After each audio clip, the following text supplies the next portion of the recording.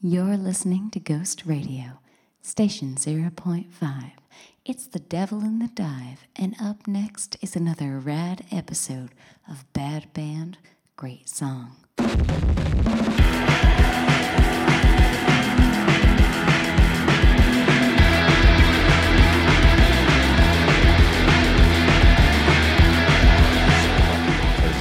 Because of being the first. Primacy and recency, two huge things.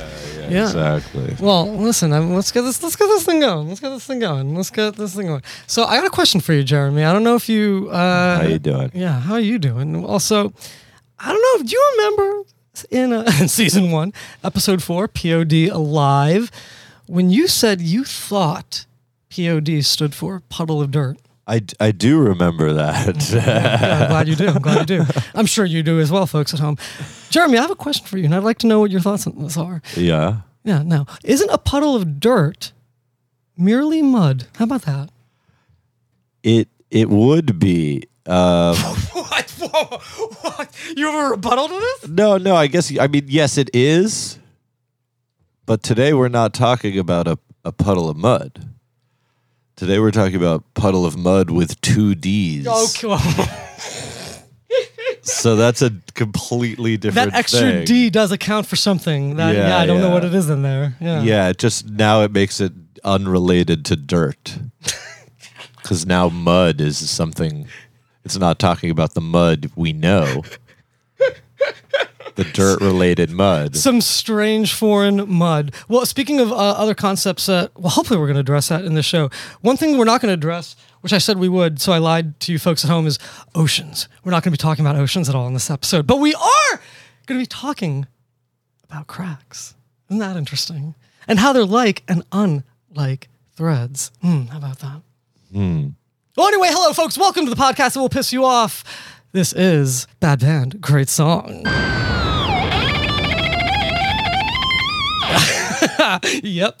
I'm your host, Andrew Patrick Finelli, and with me is your other host of the show, Jeremy Cohen. Jerry. How you doing? How you been? The band we're focusing our critique on today is Puddle of Mud and their song, She Hates Me.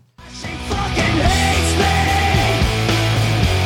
Trust, she fucking hates me.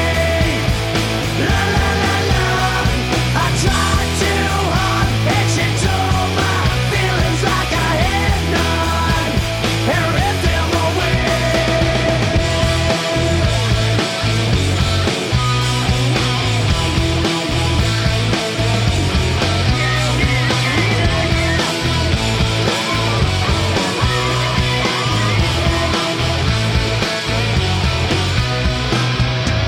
fucking hates me. La la la la. Summer lovin', having a blast. She hates me is the brash, stupid. That was our worst intro singing. That was, I think, our best intro singing. Maybe. Point, counterpoint. You see, isn't opinion a funny thing? How about Teams. that? Exactly. So, She Hates Me is the brash, stupid, cathartic, and anthemic 4th single off of Puddle of Mud's major label debut album, Come Clean. She Hates Me on paper and by the numbers is not quite Puddle of Mud's biggest song, Blurry is, but She Hates Me has more gusto, and it's definitely set closure material, and it's an undeniable anthem that unites the band's fans and even non-fans. I'm not totally sure where I fall here. Probably in the not fan category, Jeremy. Yeah, I guess so. Honestly, all these years I thought the song was by The Offspring. Like, really, really not gonna lie. Every time I hear it on the radio, I'm like, oh, that Offspring song again. It's the heavily processed like buzzsaw guitar tone for the chorus, and like the thin like thrashy tone in his voice, you know, and the la la la las. Sure. Yes, like there's just like so much, just like, and it feels like a really old Offspring song too. You know? Okay. See, that's the Offspring I prefer. For sure. Yeah, when you first brought the song, to the quote unquote writer's room, I was like, oh shit, this is not The Offspring. Puddle of Mud with 2 Ds. Like, oh, I really gotta.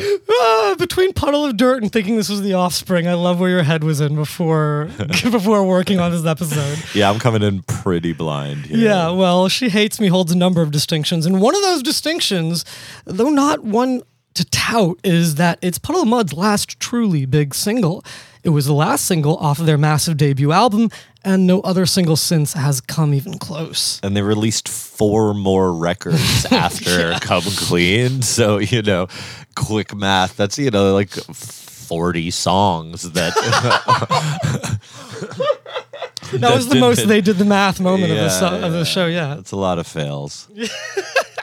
Well, Puddle of Mud is essentially the story of one man, one deeply troubled man who has profound issues with accountability. I'm talking about lead singer, guitarist, and songwriter Wes Scantlin. Puddle of Mud has fans. They definitely have stans, but they also have fans. They touched the casuals. You bet. That sounds fucked. They reached out to the casuals. You better believe there are millions of people who have very passive and pleasant opinions of Puddle of Mud. Maybe they haven't kept up to date, but they sure do love Come Clean and that famous song. Yeah, I feel like I see a Puddle of Mud shirt probably like once a month. And right? Like about that. Are you hanging out in parking lots of 7-Elevens? Like, where are you? I mean, we're in New York City, dude. There's a lot of people There's here, a lot yeah. of people. You walk on the street, you see a lot of fucking weird fucking people. I know a lot of people feel that way about seeing me. Yeah. Right? So you're rarer than a guy with a Puddle of Mud shirt. Thank you. I'd like to think so. For sure. Anyway, we're going to piss a bunch of those people off, and these people would probably love to kill a couple of New York hipster douchebags like you and me, Jerry, actually. But we're going to piss them off because we're going to say that Puddle of Mud is a bad band. Absolutely terrible. Yeah, and that's going to be our stance, and we're sticking to it, man. But as always... I don't know if any of y'all believe me at this point, but we are not actually trying to convince you Puddle of Mud is bad. I don't think we need to convince you Puddle of Mud is bad. You probably already know that. So, no. We are here to challenge the skeptics to recognize the greatness of their song, She Hates Me. You really got your work cut out for you on this one, buddy. And I'm honestly surprised after listening to their discography that Control isn't your favorite. Especially with lyrics like, I love the way you smack my ass. That song does reach out to me on a personal level, yes. But I think that, so you know what? I think in ways that song, we'll talk about the problematic nature of this song and how it is essentially just a one-note, very reductive message of, woman bad. But like that song, unfortunately, in ways is like even more of that, even though it's because there's more going on to that song. This song is just so one note. Right.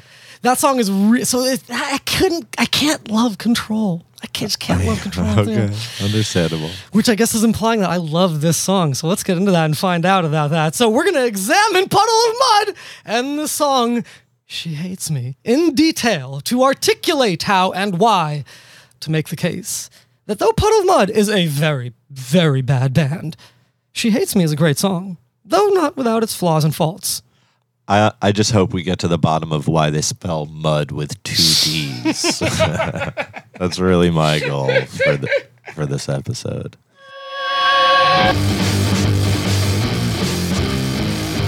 Wednesday, July 24th, 2013, Puddle of Mud lead singer Wes Scantlin was arrested.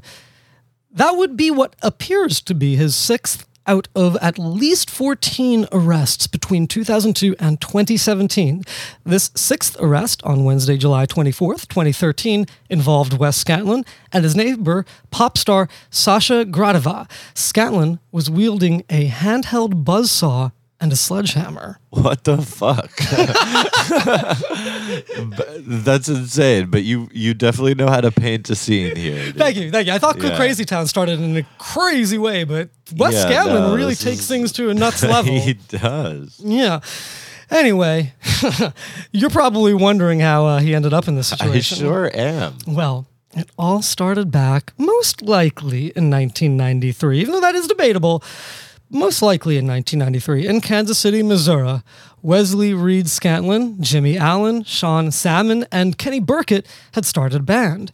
In the October 25th to November 1st, 2001 issue of The Phoenix, Boston's alternative source, Scantlin told Sean Richardson, quote, "Yeah, we had this rehearsal space in Kansas City that was right by the levee of the Missouri River. It was back when there was a lot of flooding going on in the Midwest. There was this huge puddle of mud outside of the space, and I just thought, man, we might as well just call ourselves Puddle of Mud, because that's exactly where we're at right now." Creativity is just flowing through these guys. He really just calls it like he sees it. Yeah. Yeah. Sees a puddle of mud, we are a puddle of mud. But I'm still confused as to the 2Ds. Now that we know it is from a literal puddle of mud. Well, isn't that what the artist does? They abstract the literal. Sure. Yeah. Isn't that interesting? How about that, folks? Let us know what you think about that, folks. At Bad Band Great Song on Instagram and Facebook. Don't go to Facebook unless you're an alt-writer. And at BBAGS Show on Twitter. Anyway, now what happened between 1993 and 2001 is debatable. In fact, the Wikipedia says the band started in 1991, and some interviews actually do state that. Some articles do state that, but then there's also a lot of bottom feeder websites that continue to prop up that story with no original source. But a March 11th, 2004 article on newstimes.com confirms Puddle of Mud started in 1993. There's also merch that confirms this. You can literally find a t-shirt that says Puddle of Mud established 1993. And by the way, newtimes.com, fuck me if that doesn't sound like some sus-ass scam site, but it's apparently a Hearst publication and a long-running source of Connecticut news. So what's up, dude? Are you going to start editing Wikipedia pages? Like with sources and all the annotations and shit? No, and that's a long story for another time, maybe a Patreon bonus, but I think it might be hard for me to edit some articles these days. But, yeah. I may have nefariously edited some articles when I was a younger man. Oh, you're blocked. I may be. I don't know. Well, not going to incriminate myself on the show. But still, what happens between 1993 and 2001 is debated to this day. Though, as we'll see soon enough, the truth of Puddle of Mud's early years falls firmly in between the two prominent stories. But first, let's look at what we do know about early Puddle of Mud. Let's do it. The band began, most likely, in 1993. By perhaps May 1994, they released their debut EP titled Stuck. It was released via the very indie and very hard to pin down V&R Records, which appears to be based out of Kansas City, Missouri. So let's get this out of the way now. If you really give Puddle of Mud a critical and thorough listen, this fact is undeniable. Wes Scantlin is heavily indebted to and influenced by Kurt Cobain and Lane Staley. We do not get Puddle of Mud as it was and is without Nirvana and Alice of Chains. Without those two bands, whatever Wes Scantlin would do and call Puddle of Mud, it would be very, very different. And The Offspring. Let's be real here. That's true. And maybe they would have just been an Offspring clone without those other two bands. And what would they have been without the Offspring then altogether with those other... Interesting things. Interesting things, indeed.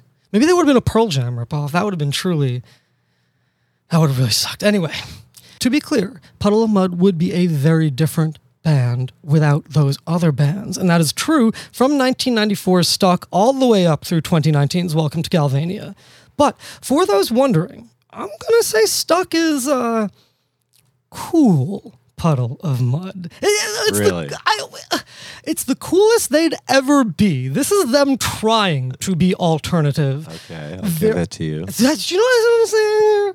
I'm trying to look past my tastes and just assess things. So there are glimpses of Scantlin's chuggy, middle-of-the-road, red state military wife, butt rock, balladry, and dollar store poetry on this Stuck EP. Don't get me wrong. Like, Wes Scantlin is Wes Scantlin. There are certainly glimpses of that. But beyond those glimpses, this is them trying their best to be noisy and abrasive. I guess they're trying, right? Failing, but trying. Let me phrase it like this. Maybe some of you music folks will understand this. Puddle of Mud is that band in your scene that's obviously doing another band's gimmick. And everyone in the scene gets that. And Scantlin is the type of guy in your scene who is basically his own worst enemy. He's insufferable, but he's still around, and the band still plays shows, and they still kind of rock, even though you wish they didn't. Every scene in every generation in every place is bands and guys like this. You're making me so curious who you think the bands that, like, out of everyone that we know, who it is. I think the more accurate statement is that's probably how people viewed me, frankly. Wow. Wow! Wow, you just got a long wow out of me. Don't let anybody say I don't reflect. Anyway, and Scanlon, speaking of reflecting, Scanlon truly can't get over himself, his ego, and his influences. That would certainly be true for Puddle of Mud's indie debut album. I am referring to 1997's Abrasive, released via the very small indie Hard Knocks Records, based out of Madison, Wisconsin. The Kirkland brand Kurt Cobain energy is instantly palpable. The album starts off with cock-rockified Bleach sounds and eventually finds its way to In Utero era Nirvana. You're really losing me with the Kurt stuff here. And I'm not totally sure anyone should be striving for that pedophile steez anymore. What? You the are naked such babies. a fucking loser. It's For everybody who joke. doesn't get, if you're not familiar with Bad Band Great Song lore, Jeremy hates Nirvana. But if you are familiar with Bad Band Great Song lore, you know that Jeremy has the vendetta against Nirvana. And if you're unfamiliar with Kurt Cobain lore, he decided Jeez. to put a naked baby on his album cover. Jeez Louise, this is far too current. I don't want this show to be so current. I'm sorry. I couldn't help myself, dude. It was such easy reference current ammo. events here. I'm not going to touch on this at all. This is I not. love it. I can't touch. I'm not going to touch on this. I'm just pushing your buttons. You're not pushing my buttons. I'll tell you that much right now. And I definitely just cannot comment on this. Enough people are. I'm having too much fun. Okay. By this point, folks, somewhere in 1997, almost 1998, by this point, original lead guitarist Jimmy Allen had quit the band. What exactly happens next is sketchy. This is where what we know for a fact ends. But Puddle of Mud, for a fact, sure as hell falls apart.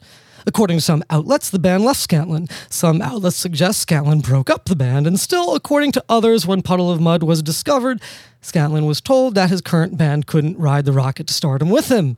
Whatever the reason, this was a fact. Puddle of Mud was done by 1999, 2 whole years before Wes Scanlon and a new group of guys would become rock stars. A November 6th, 2001 Rolling Stone article by Gavin Edwards cements what would become the most told version of Puddle of Mud's foray into fame. Quote, in 1999, after years of plugging away, Scanlon broke up the first version of Puddle of Mud and got ready to move to New Orleans, where he was planning to manage his then-girlfriend, a stripper. A friend dragged him to see the Family Values tour where Limp Bizkit were headlining. He did meet Durst's security guard, and gave him his last copy of Puddle of Mud's demo tape. How about that? 3 weeks later, Scanlon was stunned to get a call from Durst, who flew him out to Los Angeles, signed him to his Flawless label, and hooked him up with his new bandmates. What a time to get connected to Fred Durst. What a time to also, get connected to Fred Durst, exactly. It's like prime time for real. That bit of text would end with, all the members of Puddle of Mud have been bouncing around the music industry for years, which I think is interesting to note. I'm actually surprised there's that much transparency in this article, and they don't try to blur over the fact that Fred Durst essentially boy banded Puddle of Mud, which is fascinating, very interesting, very interesting. Yeah. So there's a lot to unpack here, and we just glossed over a few things. So let's pull it back and slow it down. Flip it and reverse You it. got it, Jerry. So Scanlon was going to manage his, at the time, girlfriend's stripping career. I wasn't satisfied with just reading that. I wanted to know more. So I found an October 24th, 2019 Kerrang article written by Misha Perlman. And in this article, Scanlon himself says, I went to a concert with a fake backstage pass and a freaking demo tape from a Puddle of Mud fan that lived in Kansas that mailed it to my house.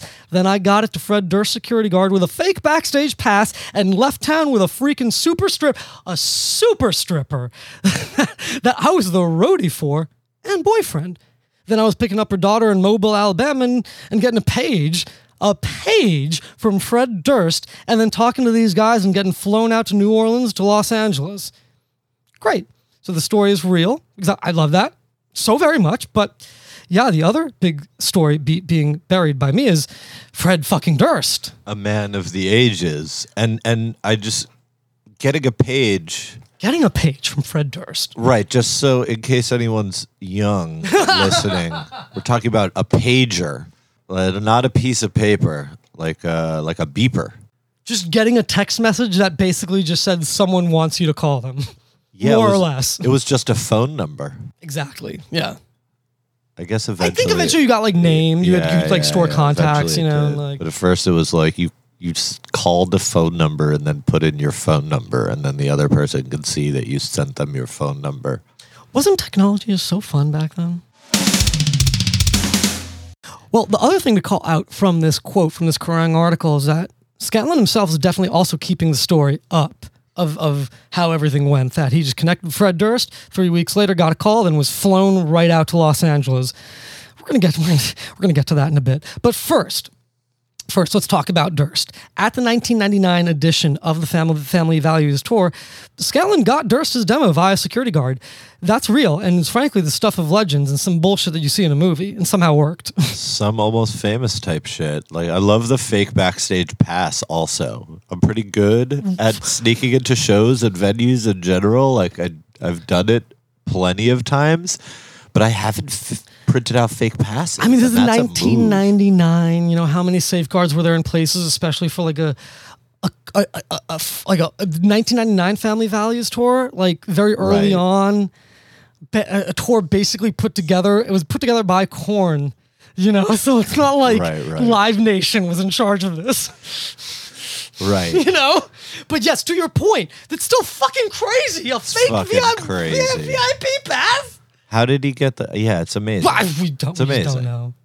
So it's something you see in a movie. Yeah. But anyway, by late 1999, Durst had his hands on a Puddle of Mud demo. Durst then contacted Scanlon and began, when all is said and done, year-long process of rebuilding his band, getting a record made and catapulting them to rock stardom.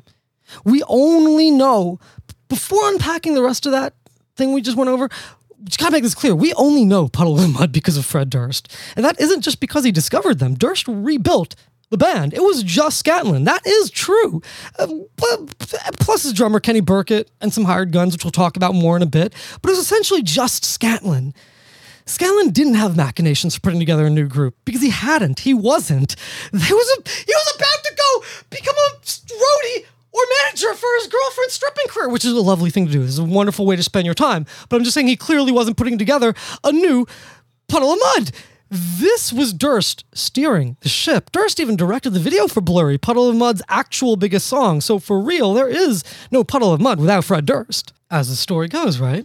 Durst got Scanlon out of New Orleans into Los Angeles, and it was time to put together a band.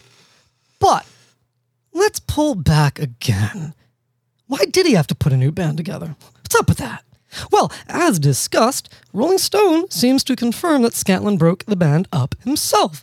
He had no band at the time and was very quickly flown out to LA to start preparing for fame. Well, that's not quite true.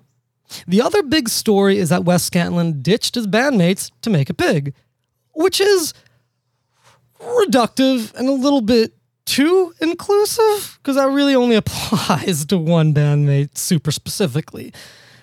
There is some truth to that, though. Yeah, well, it definitely doesn't seem as though he pulled for them. It does not seem that way at all, no. No.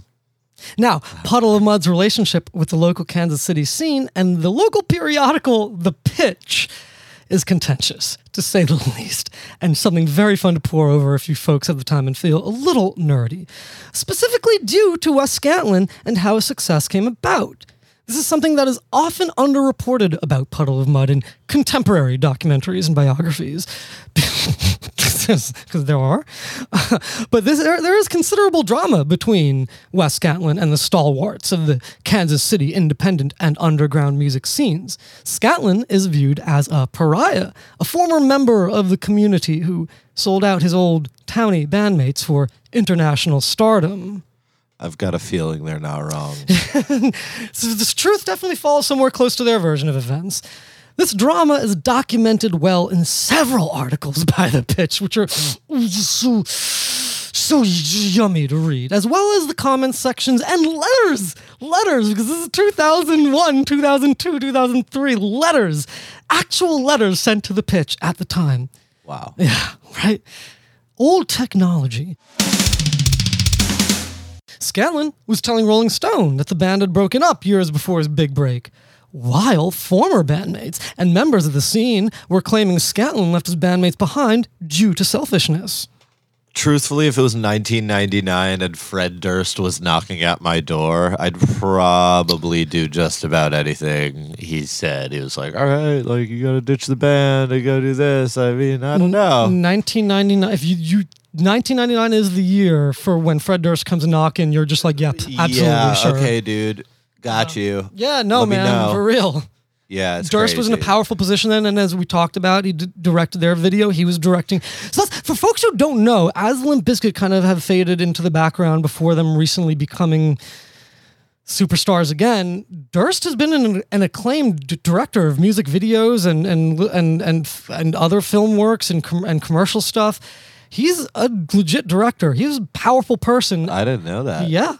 And it all was really starting around this time. And this is around the time he started his own label, a subsidiary of we'll get into all that. So, not only all of that, Scantlin would regularly talk about Puddle of Mudd being a Kansas City band. This is another aspect of the beef between him and his hometown folks.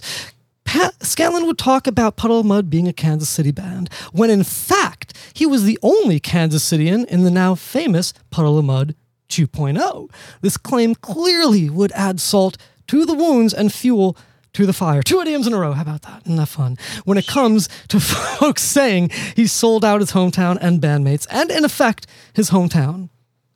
It's like all these NYC bands that say they're from New York and none of them are from New York. Exactly. Yep. Uh-huh. Exactly. No, I'm not going to say anything, but exactly. Yeah. Anyway. Me neither. Except what I just said. I love Yes. you, Jerry. One article from The Pitch, believe it or not, actually, though, reveals what is most likely the truth between the two opposing stories. 6 one, half dozen of the other. And one more for good luck. I'm a baker's dozen kind of guy. This is the baker's paradox. Yeah, I'm a baker's When everything's equal, except there's one left in the balance for the baker. The Pitch's December 4th, 2004 article, The Prodigal Son, by Nathan Dinsdale, lays out the facts simply. Jimmy Allen, the band's original guitarist, quit around 97, 98. and doesn't seem to really pop up anywhere else for a decade. Not in really. terms of music. He does Like, come back to like disappears. Puddle of Mudd for a little bit, but Yeah. yeah, you're right, exactly. And he also the band imploded after that. After Jimmy Allen left, the band imploded, meaning basically all that amounts to is the friendship and working relationship between bassist Sean Salmon and Wes Scantlin ended, and we don't really know why. But we all really know why deep down. Well, Scantlin kept the band on life support with a revolving lineup of musicians, including Kenny Burkett, the original drummer. So this is where things start to get muddy. 2 of 4 original bandmates were absolutely gone. Allen left of his own accord. Maybe Salmon did too. We don't really know. But Burkett, the band's original drummer, was still actively working with Scantlin. So keep that in mind. Scantlin gets his demo to Fred Durst. A demo that he had just been working on. This is not Stuck or Abrasive, just him demoing things. So then what happens after that? The story typically goes that Durst just whisked Scantlin out to LA and showed him the high life and got his career on track and told him to fire his band. But that skips over some stuff. Before any of that, Durst sent A&R man Danny Wimmer to Kansas City to audition Puddle of Mudd. But of course, there was no actual band. There was just Scantlin, Burkett, and some hired guns at this point.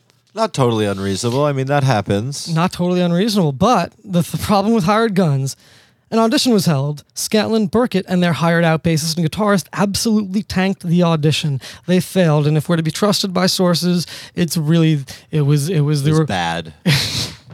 It was bad, and it was primarily the hired guns who just buckled under the pressure of major label scrutiny. Right. So, this is where the deception begins. But to be clear, it only affects Kenny Burkett, Puddle of Mud's original drummer. Or at least it only directly affects Kenny Burkett. It definitely indirectly affects Sean Salmon and Jimmy Allen, but we'll talk about that later. Interscope A&R man Danny Wimmer offered to take Scantlin and Burkett out to a fancy Olive Garden dinner to debrief and decompress after the botched audition. Nothing like bottomless breadsticks to calm a band down. Also, Olive Garden, I'll be DMing you for our address. I actually am Italian Olive Garden. Sponsor us. Yes. Sponsor us. Sponsor Send us. us gift cards. Well, at this delightful Olive Garden dinner, Wimmer told Scantlin and Burkett, all is not lost. So the three agreed to meet at the studio the next day. Except something funny happened. Something strange happened between their Olive Garden dinner and the next day. Something that Puddle of Mud drummer Kenny Burkett was not a part of. By the time Burkett arrived at the studio the next day, Interscope A&R man Danny Wimmer and Wes Scantlin were already on a plane out to L.A. Oh, shit. That is some next level ghosting. See, that's actually getting ghosted. That's That's some real That's ghosting. really getting ghosted. That's life change ghosting, you know? Oh, I'm on a plane. Right, for real. Burkett told The Pitch, quote, apparently they put Wes on a plane to Los Angeles. I spent 8 years of my life helping Wes reach his dreams. All I had to do was be man enough to stand up and say, there's this one guy that has to come with me.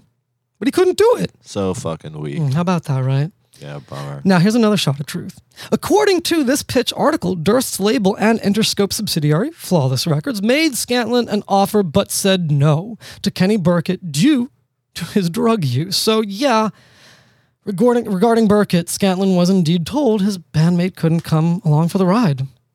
Damn. Such a weak ass move. It is, and a funny thing to consider. For the record, Burkett does own up to using drugs, but is adamant it would not have been a problem when weighed against the opportunity of his life. And it's hard not to believe the guy. I think he could have. And also, given Scantlin's own issues with addiction, it's certainly ironic that this would prevent Burkett from being part of Puddle of Mud 2.0. Which is honestly a better band name than just Puddle of Mud. Puddle of Mud 2.0. At least it suggests something you want to know more. Like, why are they in 2.0? Right, exactly. Coming out the gate as a 2.0. Right, the lore is already suggested. Yeah, exactly. Well, now we're back to where we were. Wes Scantlin's in L.A., and Fred Durst is helping him rebuild his band. Andrew Miller from The Pitch reports in his 2001 article, first he teamed up with Doug Ardito, a bassist originally from Concord, Massachusetts, who was working as an intern at Limp Bizkit's label Interscope.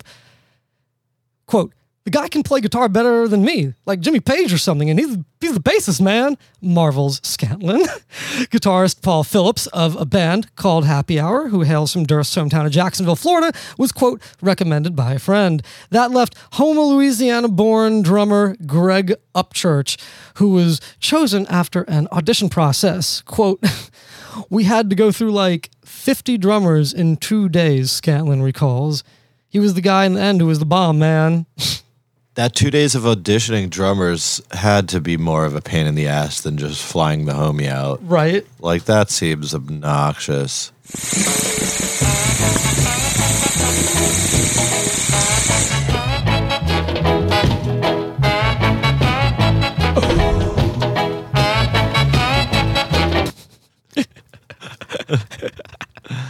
So, in 2000, Puddle of Mud 2.0 entered the studio to record what would become the major label debut album, Come Clean. Come Clean was released August 28th, 2001 by Flawless Records via Geffen, which was, of course, part of Interscope Geffen A&M Records, which is, of course, now part of the Universal Music Group family of labels. Isn't that wonderful? Don't start, dude. I'm already done. Okay, good.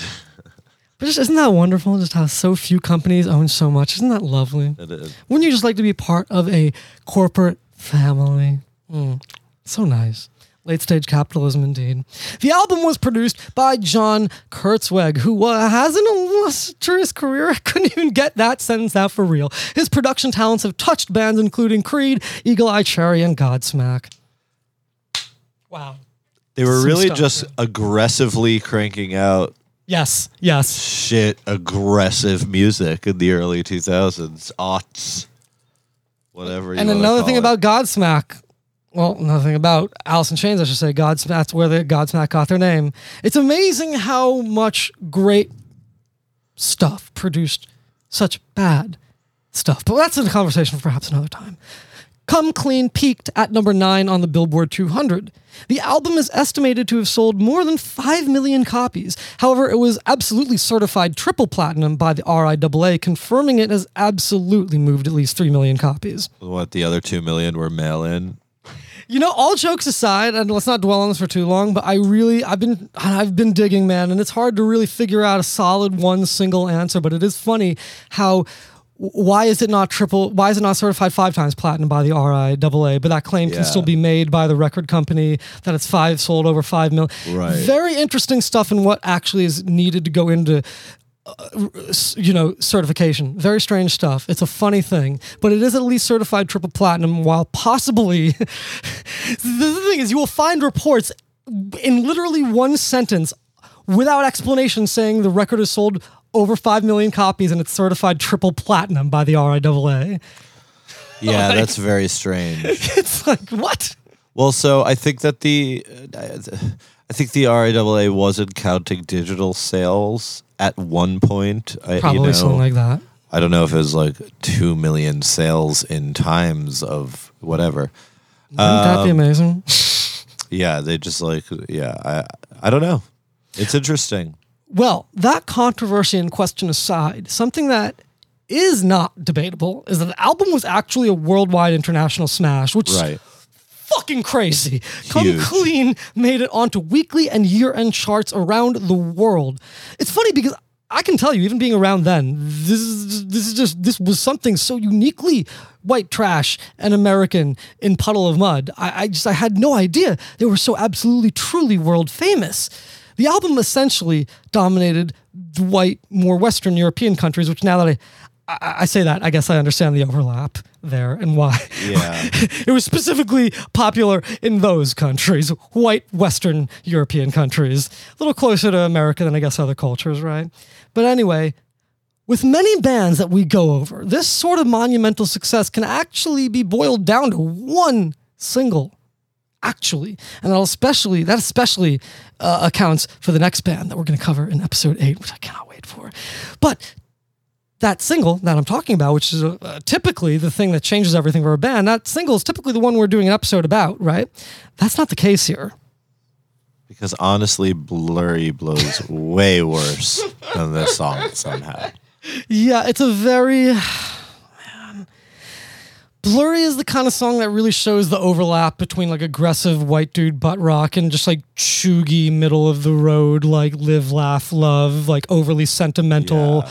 maudlin, like, comically melancholy, because because that actually lacks any compelling intellectual depth or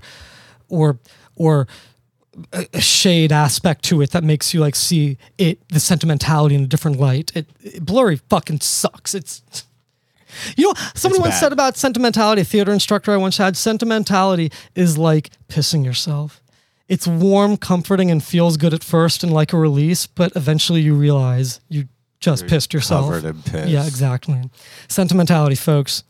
Take that. How about you tell that one to friends at a party? You just keep learning so many things that make you so difficult to talk for other people to talk to on this show. It's really a phenomenal thing. We're really doing amazing things for people here. Oh, man. Puddle of Mud were fixtures from the summer of 2001 through the summer of 2002 with no lag because they had 4 fucking singles that were huge. So we're going to go over that right now. Their first single hit big, and so did the rest. Every single released from Come Clean was a smash success. And this is an amazing example of how long the selling cycle and therefore the shelf life of music was back then. Let's look at this. July 17th, 2001, first single Control is released. August 28th, 2001, Come Clean, the album drops. April 23rd, 2002, third single, Drift and Die, is released. That is how long Blurry sustained them for.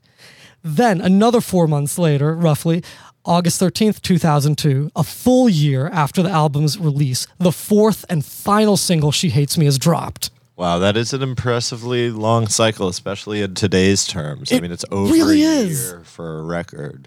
It really is. And again, it's their...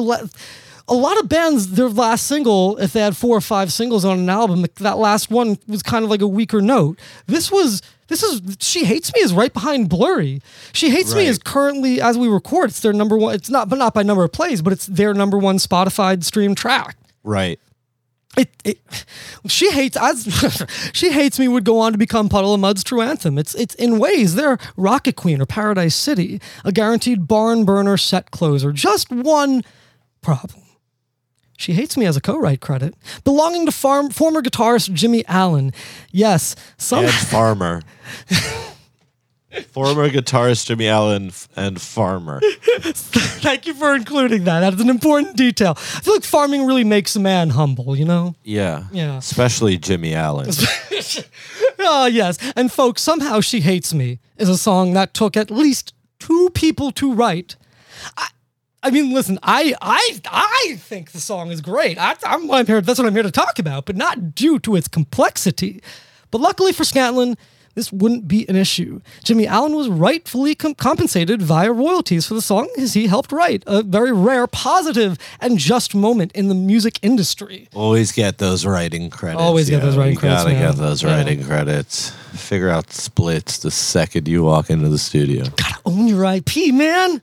As the story goes, Allen was moved to write the song after a fiery breakup with his girlfriend. This is kind of funny. She was considerably angry, probably for good reasons, and Allen wanted to capture her anger. So the song is very basic and very simple. It's notably quite similar to Summer Nights from Greece, which debuted in 1971. And actually, Puddle of Mud would do medleys where they would play this song and Summer Nights back to back, which is based on the content of the songs too. It is kind of like a how it started versus how it going or how it ended sort of thing. To go from Summer Nights into She Hates Me. But there's another song. It's also quite similar to, folks. And that's a Suicidal Tendencies song called I Saw Your Mommy, a song that came out in 1983 on their debut album.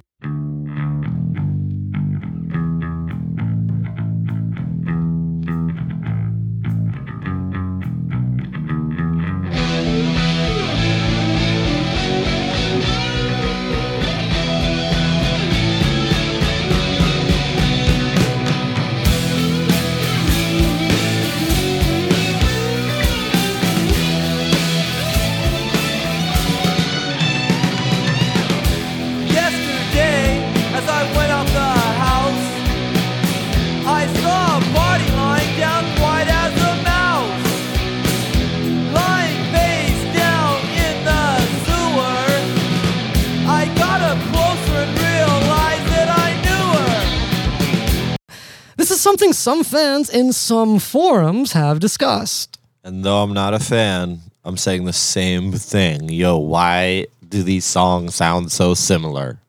Are you really not a fan of the Suicidal Tendencies song? It's not that I'm not a fan. I mean, it's a I don't know if it's a cool punk song. Yeah, it's just like a cool punk song, but like it sounds incredibly similar, and it was. And is that alone preventing you from liking it? Well, no. Just the Puddle of Mud. She Hates Me is 20 years later. Yeah, I'm asking if you like the Suicidal Tendencies song. Though. Yeah, it's all right. Okay, all right.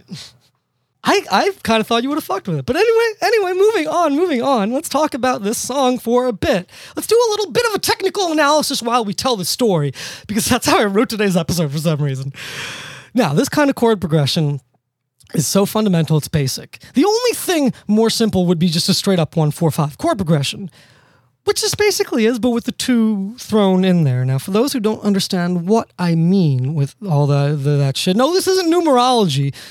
Those numbers pertain to a major key chord progression. That chord progression is constructed by chords, which we can address by numbers, 1, 4, 5, 1, 4, 2, 5, whatever, due to what order the note, right, they are named for, what order the chord is named for appears in the major scale. So in a G major scale, the G is the first note, so it's the 1 in a 1, 4, 5 chord progression.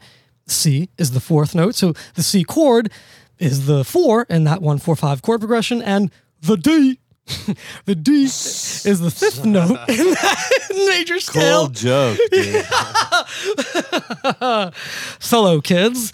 Yeah, right. The D is the fifth note in that major scale, so we can identify the D chord as the 5 in the 1, 4, 5 chord progression when it's in the key of G major. A 1, 4, 5 progression can be in any key. It's the blues. It's a Ramones song. You've heard it 1,000,007, possibly 1,000,008 times. This progression in these songs, it's kind of the same thing with one extra chord, the 2 in whatever key you're playing it. I love when you start talking music theory. Well, thanks, baby. What I'm about to say pertains to both Suicidal Tendencies song and Puddle of Muds. The guitar and vocals are doing the most basic version of the most basic strategy imaginable for this super basic chord progression. For both songs, the melody is excruciatingly simple and minimal, and it follows the chord progression tightly. The same can be said for the lead guitars. Now, did Puddle of Mud copy Suicidal Tendencies? Maybe. But it's actually just as probable that they both, on their own, totally independently of each other, did the same exact thing, because what they did was so 1 + 1 that anybody could have kind of done it. In fact, you may have also written this same song one night stoned with a guitar in your hands, fucking around while watching TV yourself. In terms of sophistication, both songs are figuratively one note, definitely figuratively, not literally, but figuratively one note reductions of Grease's Summer Nights. So yeah, nobody's going to be coming after anybody here. There's no real IP to fight over. That's how basic this is. So it's an interesting thing to think about. Not something worth arguing about. Yeah, well, unless you're that one dude that decided to sue Ed Sheeran, and he won, which was such a bummer for songwriters. That was not a good. Or you could be like Elvis Costello with Olivia Rodrigo and just be like, "That's rock and roll, baby. That's rock and roll. That's how we write songs, man. That's how we write songs, there." Yeah. I don't even like Costello's music that much, man, but he's a cool fucking dude. You know what I'm saying? Anyway. I know what you're saying. The magnitude of Come Clean cannot be overstated. Every single released eventually reached the top 3 of at least one chart. In fact, the second, third, and fourth singles all reached number 1 on the US mainstream rock chart. No other album of theirs would have a roster of singles as huge. Oh, and the WWE would also use Control.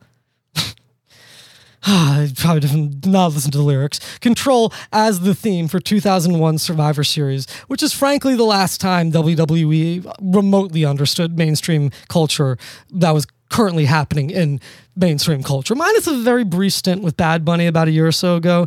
That's a happy accident, and Bad Bunny just being bigger than God. The WWE doesn't, and also being a huge wrestling fan, but the WWE doesn't know what the general public finds fucking cool. But moving on.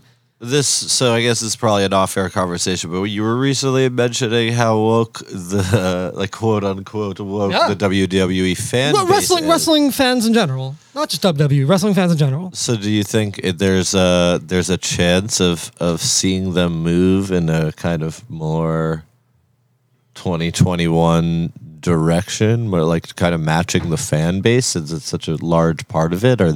Are they going to adjust? Or they're just going to like hold steady in there? Wrestling in general has. WWE has begrudgingly and slowly and incrementally at best. All right. Yeah, it's a weird thing to see. But that is definitely a conversation for off-air or perhaps another kind of episode. Yeah, I'm kind of so curious. We'll get into it. Well, following the release of Come Clean, Puddle of Mud went on a European tour with Godsmack and the Deftones. Smack! They also ascended to join the ranks of performing bands for the 2001 Family Value Tour, thus closing some sort of loop. Now, something we've glossed over here, amidst his band's rising success, Wes Scantlin had been arrested. On March 10th, 2002, he and his fiancée Michelle Rubin were both arrested for investigation of domestic violence and taken to the Ventura County Jail in Fillmore, California. Neither were charged.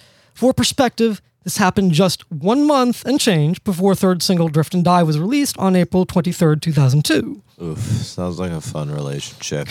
I'm sure it was. This would be far from the end of Scantlin's troubles with the law, by the way, folks, but they wouldn't become worse until the band's star began to decline. I don't think stars decline. Like, stars like fade away. They lose their glimmer. Thank you for the Neil deGrasse Tyson moment of the show. That was good. That was very important. I like that. I like that no, we got to communicate facts on this show, man. It's important. Thank you for keeping me grounded. Yeah. Stars don't decline. So, for the interest of brevity and also impact, we're going to save Scantlin's arrest for very near the end, and we're going to go through it in one shot. And frankly, due to band inactivity, evaporating relevance, and the frequency, consistency, and concentration of his arrests, we can appropriately and chronologically address them in pretty much all just one shot while having nothing else to report on. So it works. I'm pumped. Let's do it. It's going to be crazy. But first, this brings us to 2003. Puddle of Mudd had already been working on their follow-up sophomore album. The album was produced, once again, by John Kurtzweg. If it ain't broke, right? You know, but don't fix it. Based on Come Clean, the formula definitely wasn't broken, but key components of the formula were missing. Namely, Jimmy Allen. As addressed, Allen had left the band around 1997. Come Clean, released in 2001. It uses a number of songs that Allen helped write. These tracks are Drift and Die, She Hates Me, and even Blurry, which won Pop Song of the Year from ASCAP, the American Society of Composers, Authors, and Publishers, for those who don't know. Kind of started to sound like maybe Wes wasn't the brains of the operation over here, huh? Very funny how that goes, isn't it? Yeah. Maybe a little Matt Sharp, Rivers Cuomo going, I'm not going to get into that one. No. Something's missing here. I do like Matt Sharp, but that's a conversation for a totally another thing. Anyway, at some point during the recording of Life on Display, Durst and Scantlin had an argument that would have rather undesirable ripple effects. In the October 2003 edition of Canada's Chart magazine, Scantlin publicly lashed out at Durst for the first time. Whoa. Due to his argument with Durst, which I assume had not been smoothed over by that point, Scantlin began to become riled up by media, constantly asking about his relationship with Durst and giving Durst the due credit for breaking the band. And during this interview with Chart magazine, Scantlin broke. He said, he doesn't write our songs. He doesn't produce our songs. He doesn't do anything for us. He doesn't do our videos anymore. He didn't do anything for this band. Wow. I mean, hey, it's phrasing, man. It's phrasing. But anyway, Scantlin would go on to say, probably unprovoked too at that, quote, I don't know what he's doing. I don't know what the guy's like. All I know is like he's like Mr. Hollywood guy, Mr. Celebrity. Like, I don't hang out with anybody except Hollywood celebrities. Every single fucking interview I've ever fucking done, I get asked about that fucking guy. I don't have anything against him, but I haven't talked to the guy in a fucking year and a half. And for me to do interviews all the time and be asked about this certain individual, man, people thinks he writes music with me or something. He does not do that. I just don't get it. We have nothing in common. He doesn't even call us. He has his assistant call us to congratulate us on our record. Yeah, that's how pathetic he is. Shade. Right? Hey, but don't worry, folks. Things have since been patched up between the two. Although they're not hanging out, but they're cool. Things are okay between Durst and Scantlin. Life on Display was finally released on November 25th, 2003. The album did not do well. It did not even reach platinum status. So safe to say a severe disappointment when compared to its predecessor, Come Clean, being certified triple platinum, though Life on Display was eventually certified gold in America. I actually am surprised the album didn't do well. First single, Away From Me, kind of rocks, whether you like it or not. It doesn't rock, and I don't like it. I'm going to say that you just don't like it, but it does rock, and those are two different things, man. I'm not saying it's good, I'm not saying it's great, but like, and even though it wasn't that big of a song, it was big enough. You gotta look at it some sort of way, man. But hey, that's fine. That's fine. We're not here to talk about that song. But frankly, also, a lot had changed between 2001 and 2003. The post-grunge strand of music that was created by record label Desire was becoming sort of a joke alongside nu metal, which is an unfair lumping together, by the way, because nu metal can be pretty awesome, as Deftones inarguably proves. The broadly referred to garage rock and post-punk revival of the early 2000s, heralded most prominently by bands like the White Stripes and the Strokes, had deeply affected what sort of rock music was included in the average rock fan's daily diet. This is when bands like Three Doors Down and Nickelback were becoming less of the mainstream and more of a, very specific sort of thing. I'm talking, of course, about my favorite genre, Red State Military Wife, Thin Blue Line loving butt rock. It's a thing. It's real. It sounds like sappy yet angry white men in their mid-30s to late 40s, and it looks like them too, complete with just overly ornate blue jeans and open dress shirts with like graphic prints on them and Affliction-style fancy t-shirts and lots of aggressive, chunky silver jewelry. And you can put the picture together yourself, folks. Again, Life on Display was seen as a letdown by executives. Around this time, drummer Greg Upchurch left Puddle of Mudd to join Three Doors Down. Something I'm sure we're going to talk about eventually. Cracks. You know what's funny about Cracks? They're different from Threads. I could tell you that much. Well, you know what I think is funny about Cracks? It's the way they form. It's also what they do. Much like threads move as they weave and connect, cracks also travel as they splinter and destruct. I guess they're kind of similar. Sure, all right. Same but different. Different but same. But different. Yes, and much like how we can follow one thread through a whole story, often connecting other threads, we can follow a single crack as it gets worse and leads to others. Especially when it comes to butt rock.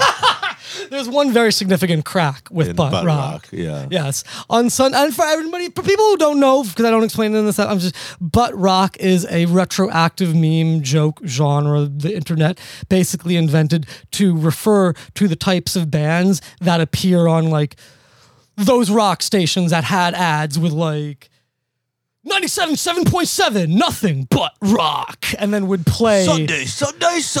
nothing but rock, and then would play Creed and Puddle of Mudd and Nickelback and Ted Nugent was classic rock for them, that type of shit. But anyway. Butt rock. On Sunday, February 22nd, 2004, the good folks of Toledo, Ohio saw destruction and a vision of the future. In an event that could have easily been in Doncaster, England on March 22nd, 2016, fans in attendance saw Scatlin's band desert him just 4 songs into their set. Confused and distraught, fans stood still as Scatlin harassed the paying concert goers who were there to see him. Sounds like a real fun guy. Really, very G.G. Allen-esque confrontational, really makes you question the artist-audience relationship. Yes. Yes, isn't that interesting? As MTV.com reports on February 23rd, 2004. MTV. Kurt Loder, Daddy Loder here reporting for MTV News. No, he was gone by this point. According to concert goers, Scantlin was, by his own admission to the crowd, man, too fucked up to perform. Still, he remained on stage for half an hour after the band's departure, just shouting insults and profanity at the audience and singing songs that he seemed to make up as he went along. Isn't that lovely? After incurring the wrath of the crowd, which hurled flotsam and profanity toward the stage, Scantlin headed back to his dressing room, where he was arrested by Toledo police for disorderly conduct intoxication, according to The Blade, a local periodical. Charges of criminal mischief and misconduct involving a public transportation system were reportedly added when Scantlin spit in the Toledo police cruiser en route to his booking. All 3 charges are misdemeanors. Scantlin was released on a cash bond of $150. That pays to be a white boy from the Midwest when you're in Toledo, Ohio, fucking everything up for everybody else. Anyway, and is scheduled to be arraigned in Toledo Municipal Court on Tuesday. Cracks. Threads. Puddle of Mudd wouldn't release new music till 2007. Between 2003 and then, Puddle of Mudd mostly played shows and parties, and cracks. And maybe a little crack, too. Well, on September 24th, 2007, Scantlin and his band were visiting Graceland. During their guided tour, Scantlin decided to just jump in the pool. which is not allowed, though he was permanently banned from Graceland. And I don't see this as a big deal, but in context of everything else that he would start to be doing from this point on, yeah, it's not good. It's not even like it's a cool pool. No! Like I had to look it up. I was like, oh shit, like maybe there's a reason. As you guys know, if you've been listening to the pod, I love water parks. So I hear pool, I'm like, all right, like how do we gotta maybe I would have jumped into that pool too. But if I'd be jumping into way cooler off limits pools. Based on the level of research you put into water parks and stuff, Yeah. you would not be jumping into such a pathetic pool. No, it's a pathetic pool. Exactly. And for those of you who are new to the show and unfamiliar with Bad Band Great Song lore, Jeremy puts an extensive amount of research and work into water parks. He's I fucks with them. very caring with water parks. But anyway, True. I wish they loved me as much as I love them. you know what, Jeremy? I think they do. I think they do love you. But anyway, Sure hope so. another thing worth noting, when you review old interviews with Scantlin from this period, man, it's really very clear he was fucking unwell. And I mean, whacked out of his fucking mind, making lewd verbal sexual advances at female producers during interviews, just making testicle-based jokes impulsively. Like, it's weird. He acts Relatable. weird and yeah, I mean, Testicle jokes, at you know. least. Anyway, it's weird. He acts weird and unwell during this time. Oh, and yes, by the way, Puddle of Mud's next record was released just a week after this incident at Graceland, by the way, folks, leading to those more cynical among us to assert this pool thing was all just a PR stunt. Before there were prank videos, there's this dude jumping into the Graceland pool. Well, on October 9th, 2007, Puddle of Mud's third album, Famous, was released. The album was produced by a whole team, including Wes Scantlin and led by Howard Benson. Benson has an extensive career. For my money, his best work is My Chemical Romance's 3 Cheers for Sweet Revenge. And even I'd like my money back. well, even a fellow like you, Jerry, who probably isn't going to be happy with that statement, you're going to probably be more of a fan of that band than the other bands we're about to say that he touched with his production talents. These are the bands under Howard Benson's production skills: POD, The All-American Rejects, Hoobastank, Flyleaf, Daughtry, Seether, 3 Days Grace, Santana, Adam Lambert, and Kelly Clarkson. Wow, you're totally right. What a terrible collection of artists. Isn't that bad, man? It's bad. It would also make one of the worst playlists of all time. Smooth, of, folks. Smooth into the reason. Smooth into the reason. Holy shit. Well, speaking of, folks, look for Bad Band Great Song on Spotify. Not only the podcast itself, but the profile where you can find episode and season specific playlists. Oh, yeah. The title track, Famous, was the lead single, despite the opportunity here to offer us an interesting take on Fame and the music machine he was part of. We're given a one-note ditty that has essentially the same faux, critical, pretend, provocative message of Nickelback's Rockstar, which is Famous, came out of the gate, debuting all right at number 27 on the US Billboard 200, but the album hasn't even gone gold, something the previous album was able to do. More like Almost Famous, am I right? Wow, that was incredible. It's worth noting by now, Greg Upchurch was replaced on drums by Ryan Yurden, and guitarist Paul Phillips had also departed, being replaced by Christian Stone, which gotta be a fake name, but anyway, leading to a sort of Puddle of Mud 2.1? I don't know. This starts getting crazy after this point with members, to be honest. This period would be comparatively calm for Puddle of Mud. They'd go on tour with Hinder and Papa Roach, which sounds terrible. They'd have more music licensed out by the WWE and UFC for events and video games. You better not even be thinking about having Papa Roach as an episode. Infest is definitely better than Come Clean and released the same year. I don't know, man. We might be cutting my life into pizzas soon. You know what I'm saying? You're kidding me, dude. That riff is sick. That song is so good. And but is Papa Roach a good band? Yes. Oh my God! I mean, okay, maybe they suck. This is the guy who hates Nirvana. This is the guy who hates Nirvana. He is, oh my God, folks! Jeremy, I'm not editing this out of the show at all. You are going, I love this.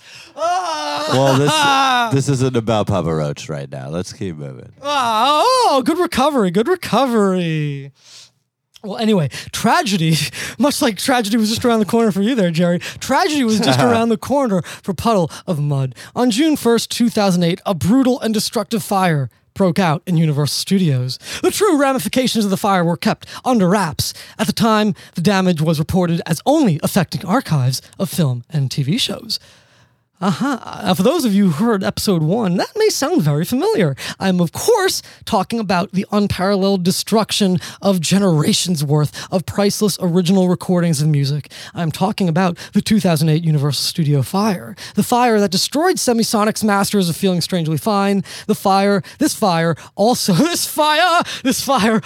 destroyed Puddle of Mudd masters. Now, how about that? Threads in our own fucking show. Exactly. In 2009, version 2.1 guitarist Christian Stone amicably parted ways with Puddle of Mudd. He was replaced by second-gen Puddle of Mudd guitarist Paul Phillips. The band then began work on their fourth album. It was produced by Brian Howes.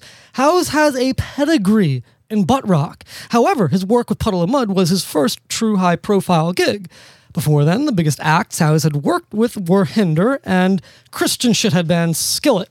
Total shitheads. Awful. Terrible. Yeah, I definitely prefer my bands not to compare a Grammy speech to Hitler speeches. They're all over the place. Terrible fucking Bad man. guys. They don't even have a great song, so we can't even actually cover them. But whatever. Anyway, maybe we'll just have a show one day called Bad Music. Bad We should have a show called bands. Bad Music. Well, we should just have an episode just called Bad Bands and we just list them.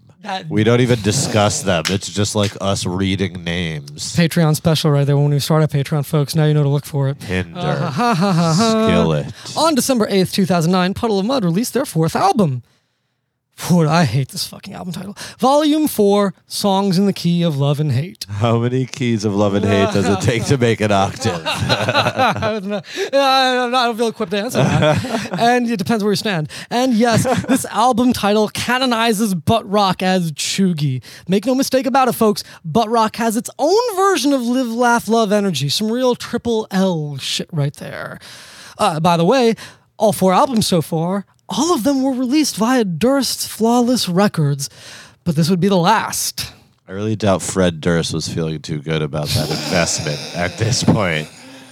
Things definitely stopped paying off very quick with that. Yeah. This album has sold, I think, over 100,000 copies. You counted? Yeah. Well, let's get some perspective here, folks. Their debut album went triple platinum. Their second album went gold. Their third album almost got close to being gold, which is 500,000 copies. Their fourth album has sold, quote, more than 100,000 copies. That's not the trajectory you want. They Benjamin Buttoned. They Benjamin Buttoned. They Benjamin Buttoned as a band. Oh, man. Well, speaking of plans not going well, in 2010, the band released the rare non-album single, something I wish kind of we saw more of, because I like that. Well, we do see that a lot from artists outside of the rock music genre. But anyway, the song was meant for Team USA to use in the 2010 Winter Olympics. But good old Puddle of Mudd, they missed the deadline. So yeah, the song came out, but not in its intended way. Olympic Let Down, Shook Up the World, was released on February 10th, 2010. Band should really be an Olympic sport. Saying. It's just as artificial and contrived as a competition. I'm not going to get into that. The Olympics are a waste of fucking time and everybody's juicing and it's whatever. Anyway, by now, longtime bassist Doug Ardito had left the band. He was replaced by Damian Starkey, who was a vocalist prior for the band's Burn Season and Society Red. A best of album. Yeah, this is insane. Best of album. They're grabbing onto it. I mean, a Puddle of Mudd best of album. What the fuck?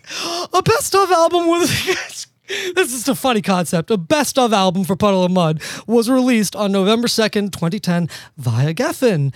That is this album. It's as unimportant as it sounds. In fact, it's less of a deal than I'm making it right now. This greatest hits. Puddle of Mudd's greatest hits. Wow, amazing. Honestly, this time that I'm spending mildly tripping out over this, this is a disproportionate and inappropriately large reaction to something so insignificant. This album came out. It is an album that was released. And speaking, by the way, about albums that were released, on August 30th, 2011, Puddle of Mudd released a very on-brand for the genre, frustratingly spelled album called Rediscovered, which is capital RE, open parentheses, disc, DISC, close parentheses, othered, rediscovered. It's a covers album. Can't believe I'm even giving it this much time. It was released via Arms Division, which is Puddle of Mudd's own record label, marking this as the first non-major Puddle of Mudd release since 1997's Abrasive Demo LP, which means that's right, folks. Puddle of Mudd is now officially an indie band, and they still are. So maybe that explains the name then, Rediscovered, because you discover indie bands and they were already famous. There you go. So since they weren't famous anymore, you had the opportunity to rediscover them. I because like they're on this. an Thank indie you, Jeremy. again. Yeah, you get me. You got me. Thank you. I see this. I love this. Thank you, Jeremy. Anyway, November 2011. It's terribly. It's very frustratingly spelled. There's no way awful. to It's very it's bad. horrible. It's horrible to read. It's horrible to say. It is. It's bad. Horrible to be discussing. So let's move on. Horrible to discover. November 2011. This was a rough month for Scantlin, and alongside declining sales and relevance, this must have helped push Scantlin further and further down the path he was already on. In November 2011, he would both file for divorce and lose his guitarist Paul Phillips, though Doug Ardito had rejoined the band as bassist. But Ryan Yurden was now replaced on drums by Shannon Boone, and not to be confused with Shannon Hoon and Blind Melon, by the way. He was dead by this point. But anyway, I've definitely lost count, and I'm not giving you all Puddle of Mudd 2.0, 2.1, 2.3, 2.1, blah, blah. This shit's a meme, and it's just ridiculous. I don't know who's in Puddle of Mudd anymore at this point. I think now it's the Puddle of Mudd SE Pro. Yeah, that's exactly what it is. That's where we are in the iteration so far. Good point. Yeah. So if there appears to be a narrative forming here, folks, there is one, and it's simple. Wes Scantlin is fucking hard to be in a band with, okay? Speaking about hard times, daddy. That's a pro wrestling reference, Jeremy, anyway. December 2011, Scantlin... Let's get Dusty Rhodes, but another time. Anyway, December 2011, Scantlin was fingered by the IRS for non-payment of back taxes. Yes, fingered. Somewhere in the vicinity of $60,000. Now, before we move on, let me just say...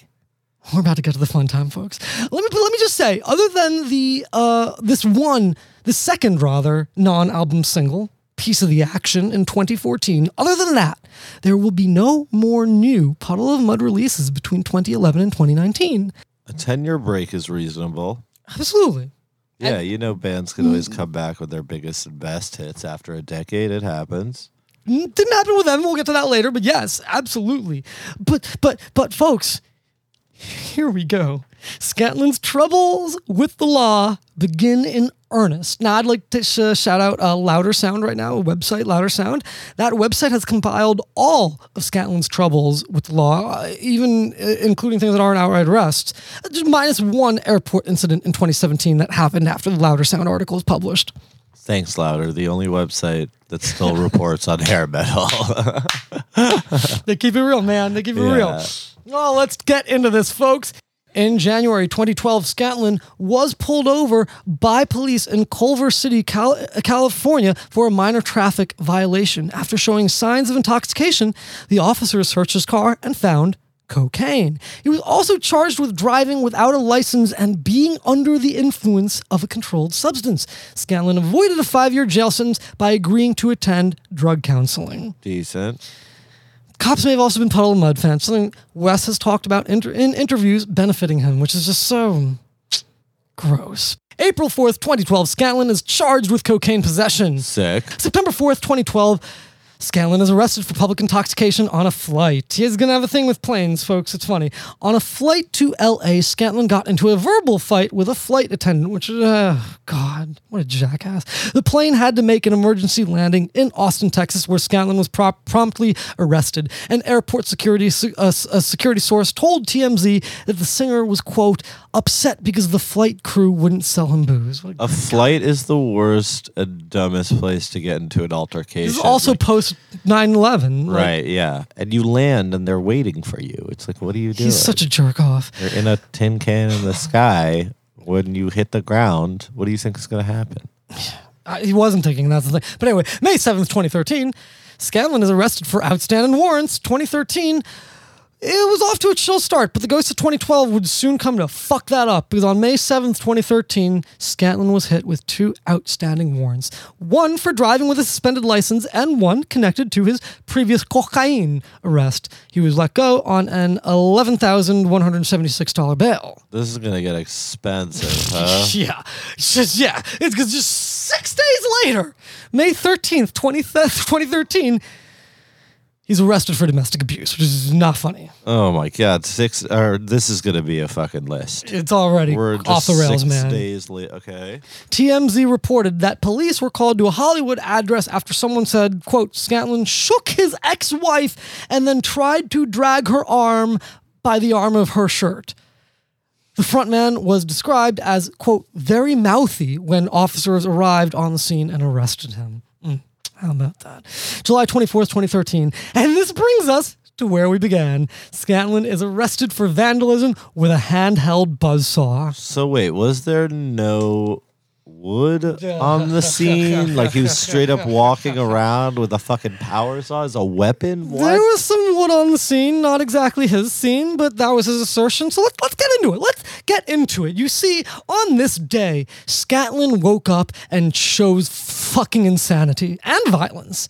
He began essentially attacking his neighbor, Sasha Gradiva's patio, with the equipped buzzsaw and sledgehammer he had.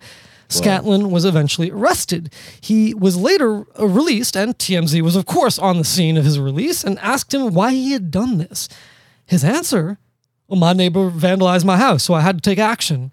Okay. Spoiler, folks. This isn't true.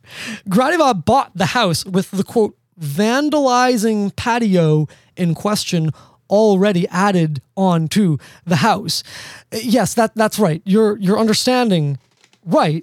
Wes Scanlon is claiming a patio that is part of the neighboring home was actively vandalizing his home, and that it was Gradiva's fault who bought the home that way. Isn't that fun? Isn't it just great having neighbors? That's Don't you nuts. love that? It's also worth noting that Gradiva claims this is at least around the 10th time up at that point that Scanlon had harassed her and taken aggressive actions against her. Gradiva made all this clear to The Hollywood Reporter on July 25th, 2003. So sociopath that he is, Scanlon saw that, and he called The Hollywood Reporter up to give them his side of the story in an article that ran the very next day. And his story amounted to, that patio encroaches on my property, therefore it's my patio, and I'm remodeling my property to get rid of the patio on my property. I kid you not, that is his reasoning. And he plays dumb and even suggests Gradiva has no idea the patio is encroaching and therefore his. So he may and can be on her patio and destroy her patio because it's not her patio, it's his patio vandalizing his property against his will. And he even makes it clear that he has nothing against her. Of course, he's leaving out to The Hollywood Reporter the month's worth of harassment that Gradiva regularly reported to the police, which add some context to the whole thing. Cracks. And probably, as you said, crack. I mean, definitely alcohol, but this guy was hitting some other shit too, man. He was definitely paranoid, and we're going to get in. It gets so much worse and stupider. Scanlon, on January 5th, 2014, is sued by American Express for once again non-payment of a debt. Imagine that, being sued by American Express. April 16th, 2014, the Meltdowns return on stage in Dallas. During the show, Scanlon threw a microphone and beer into the crowd. Some fans said he appeared to be lip-syncing as well. Some people really don't know the right way to throw a beer in a crowd. It's like really a situational thing. You know, there's clearly like a right time at a show where you're like, okay, beers go up. We need an episode where you just discuss the finer points of chucking beer. Anyway, to be clear, but with the lip syncing issues, this is not an accusation. This is a fucking fact. There is video evidence, and you can find it on YouTube. There's videos of Wes Scantlin with his mouth shut, arms stretched out, and vocals still coming through the speaker. It's Magician. It's insane. Magician, right? Isn't magic just a fascinating thing? How does that shit work? Other times, I understood the reference. Other times in this same performance, he'll slip up and actually start vocalizing with his mouth wide open, except there's no audio of him wailing at all coming out of the speakers because his mic is out. And a lot of this is done. This is during the era when Scantlin would be sat on a chair or a stool, not even playing guitar, just sometimes singing, sometimes lip syncing. This was a dark time to see the Puddle live. This was bad. Sounds horrible. It doesn't sound enjoyable. Not at all. January 16th, 2015, Scantlin is arrested at the Denver International Airport. And again, by the way, this is the relevant Puddle of Mud news. It's actually not just a literary device to slam all these arrests together. This is really the most true way to report all these events, and he's not doing anything with the band during this time. Except now around this time in 2015, he'll start to begin working on the album that will be released in 2019. But anyway, this Denver International Airport incident, this is a bizarre one. Scantlin can be seen on security cam, standing up, riding on the baggage carousel. He then ended up in just standing there, like riding the baggage carousel. And then he ended up in a restricted area. Again, by the way, this is post 9/11. This is not okay in post 9/11 airports, especially in America. But he was bailed out later that night. He certainly had some good friends that were always bailing him out. Certainly did. April 2nd, 2015, another onstage meltdown. During a live performance in Scottsdale, Arizona, Scantlin smashed up his guitar, headphones, and part of his drummer's kit. Anyway, April 15th, 2015, he was once again arrested and charged for disorderly conduct. He was fucking around at Mitchell International Airport, and although the sheriff would not go into the charges of his details, he definitely did enough to get arrested. He really fucking hates airports, huh? It's pretty phenomenal, man. Oh, well. Anyway, June 20th, 2015, Puddle of Mud get booed off stage, and they delete their Facebook account. This is interesting. A gig at an indoor speedway in Versailles, Ohio. Ohio's a cursed place for Puddle of Mud. Well, this gig didn't go so well. Some fans said the singer was drunk, sat down, unquote, a number of times during the show, and appeared to be miming the songs. That's lip syncing, folks. The band's official Facebook page was so bombarded that they later deleted it after the concert. That's amazing. Isn't it, though? But that's not all. That deleted Facebook page was actually Hacker Man taken over by a band called the Black Heart Saints in some very Hacker Man type shit. The Black Heart Saints changed the name of the Facebook page to check out this band instead. Puddle of Mud, however, did eventually get their Facebook page back. Good for them. July 26th, 2015, Scantlin is arrested and charged with a DUI in Minnesota. On this day, Scantlin led police on a fucking 100-mile-per-hour high-speed chase. He was charged with a fucking DUI and fleeing police in a motor vehicle. He was heavily intoxicated and had difficulty speaking. Yeah, that's fucking wild. All this stuff is really like not dangerous as much as it's just like insanely shitty behavior. It is, and it's shitty that he gets off with such just slaps on the wrist. Totally, but now with 100-mile-an-hour fucking police chases, it's really reaching another level. No, he's a piece of shit. He really is.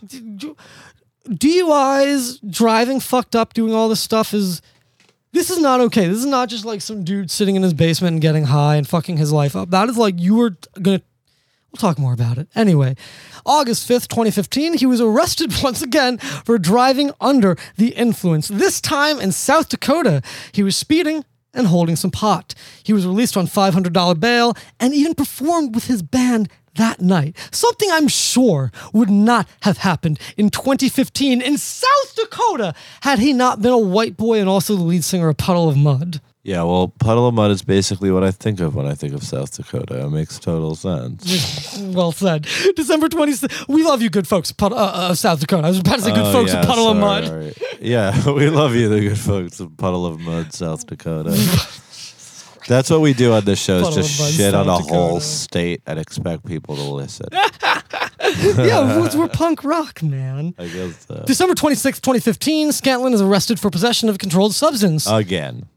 There's more car issues. Scantlin had an expired registration. The police were checking up after. Then police discovered a controlled substance in his car. He was, of course, released on $51,000 bail that day. I should be adding all this up. This is fucking crazy. There's a lot of patterns in these cracks. And another issue with vandalism, January 10th, 2016. He's arrested for vandalizing property. This one is very sad, however. Scantlin was arrested for breaking into an old property of his that had been repossessed, and he was also charged with destroying items inside. He was charged with felony vandalism. Yeah, that's pretty sad. I hope he got what he wanted out of the house. Yeah. Well, I still haven't found... Anyway, January 30th... That's January 23rd, January 30th, 2016. Another Ohio meltdown. What the fuck, man? During a gig in Marietta, Ohio, the troubled frontman paused a song to accuse a fan of stealing his home. He then left the stage. what? That's a Puddle of Mud show, baby. March 9th, 2016. And people said Guns N' Roses was bad. But anyway, March 9th, 2016. Scantlin is arrested after a 2-hour standoff with 30 LAPD officers. The New York Christ. Daily News reports, quote, assault rifle wielding officers reportedly encircled Puddle of Mud frontman Wes What? Scantlin's home during a dramatic 2-hour standoff that ended in yet another arrest for the oft-jailed singer. Cops responded to a call about a car burglary. This is going to be something that recurs again. A car burglary on the She Hates Me singer's Los Angeles driveway, only to find Scantlin dashing into his home. Strange sight. Basically, Weird. officers confused wanted Scantlin to come out of his home. He refused to. Very reasonable. This is when the standoff began. NY Daily News continues. The Blurry singer was arrested March 9th on a felony charge and released on $50,000 bails, jail records show. For real, hundreds and hundreds of thousands of dollars of bail money at this point. And it's ain't even over yet. It's wild. Insane. Well, March 22nd, 2016, something we referenced earlier, the Doncaster debacle. During a show in Doncaster, England, Scantlin was left on stage by his band after a shirtless and blind drunk Scantlin had another meltdown. Scantlin was sat on a chair for the performance, the entirety of the performance it seems, and he just stayed there. He did some poor karaoke into his mic before things were eventually totally cut off. And again, some sad footage you can find on YouTube. Oh, yeah. April 30th, 2016, Scantlin is arrested for skipping a court date. Scantlin was arrested following a show in Hermosa Beach, California. His skipped court date was for breaking into his repossessed property. That's so crazy. Like playing a show also right after you skip a court date. Like you're a famous band and you're like, okay, yeah, I'm going to still show up to the venue Where and everybody play knows this, where yeah. everybody knows I'm going to be there. And if the fucking police department has fucking half a brain, they'll know where to find me. He really didn't think through. He really didn't get it. And speaking of not getting it, here's something crazy. August 23rd, 2016, he builds a fake bomb to deter car thieves, and he gets the street evacuated. Fucking what? A what? Scantlin alarmed fucking everyone around him when he What? was seen building. I don't even know if it's building a fake, but like I could just imagine like a guitar pedal and like black and blue and red and green wires into like a board beneath it, you know, and a battery attached to it. so his neighbors saw him building and attempting to install a fake bomb into his car.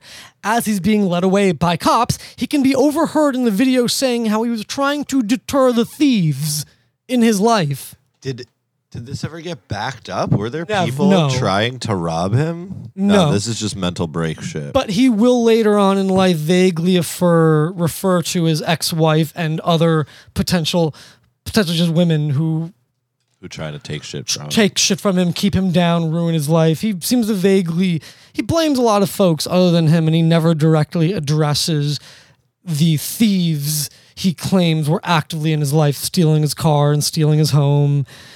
Like, he accused a concert goer of stealing his home. Stealing his house. Like, Like, yo, what you took the my house. Fuck! Well, That's weird. this brings us all to Scantlin's final arrest to date. On what appears to be Sunday, September 10th, 2017, Scantlin tried to board a plane with a fucking BB gun. Idiot. And this was at LAX.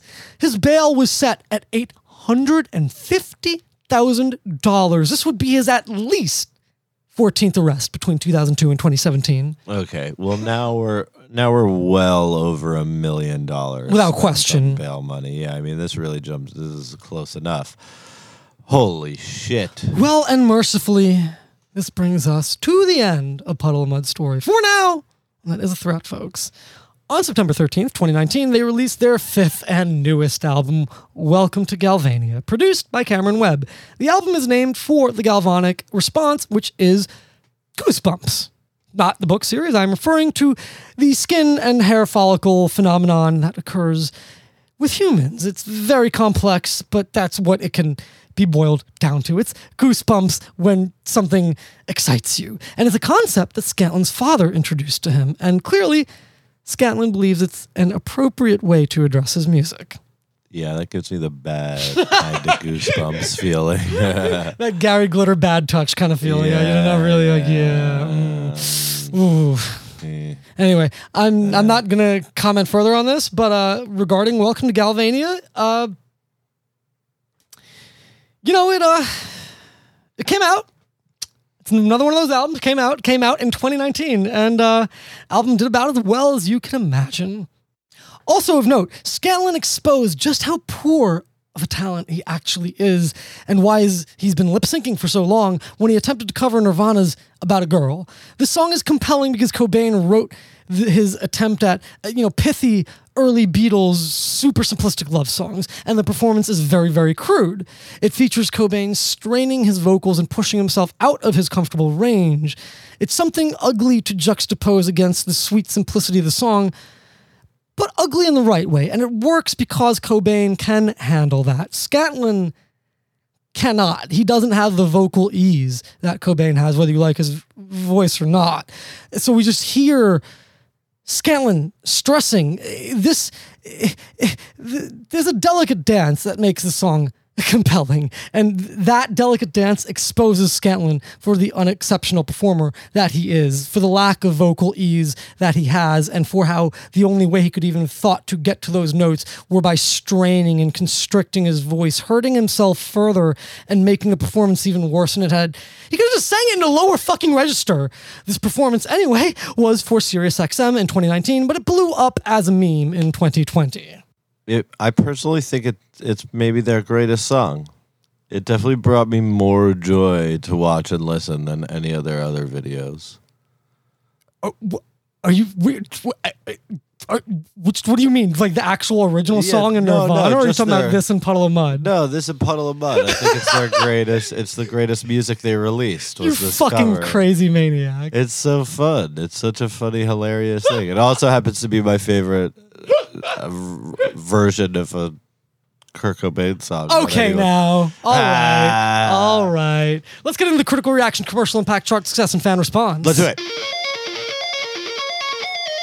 Critical reaction. Come Clean is not a well-reviewed album. and she hates me is an equally and fervently maligned song by critics. Though it is very worth noting that, like Blurry, She Hates Me was recognized by ASCAP. She Hates Me won the 2004 ASCAP Pop Music Award. Commercial impact. Well, She Hates Me, along with Come Clean's roster of 4 monster singles, pushed the album to being certified triple platinum by the RIAA. That's at least 3 million copies. And some reports again indicate that the album has sold closer to 5 million copies and perhaps even more. We really got to figure that shit out.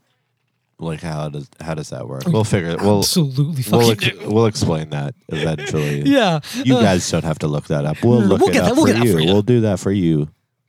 Chart success. Chart. Okay. Oh man. All right, let's do this. It's time to fucking chart all over the place. And I have some rhymes prepared. I hope you're ready. I can't wait for this. So, the song hit number 30 on the U.S. Adult Top 40. Heart. Number 13 on the Billboard Hot 100. Art. Number 7 on the U.S. Mainstream Top 40. Cart. Number 2 on the U.S. Alternative Airplay. Bart. And number 1 on the U.S. Mainstream Rock. Fart. That was very good, Jeremy. I'm surprised by those rhymes. That was good. I didn't realize how many rhymes rhymed with chart. I didn't either, but we've said that word too much. Yeah. That I was like, I'm just going to say other words. I that rhyme appreciate with you them. upping the word diversity for that segment. Fan response. Well, this song is a definite set closer, and it's their only song other than Blurry to have sold over 500 copies itself. 500,000 500,000, copies. thank you, 500,000 copies. So it's very safe to say that fans love this song. Uniting people through shared negative experiences is kind of powerful. And I don't know, everyone can relate to realizing that somebody out there hates you, Especially angsty white boys from 2001. especially them. Let's get into segment 3 and let's do the thing.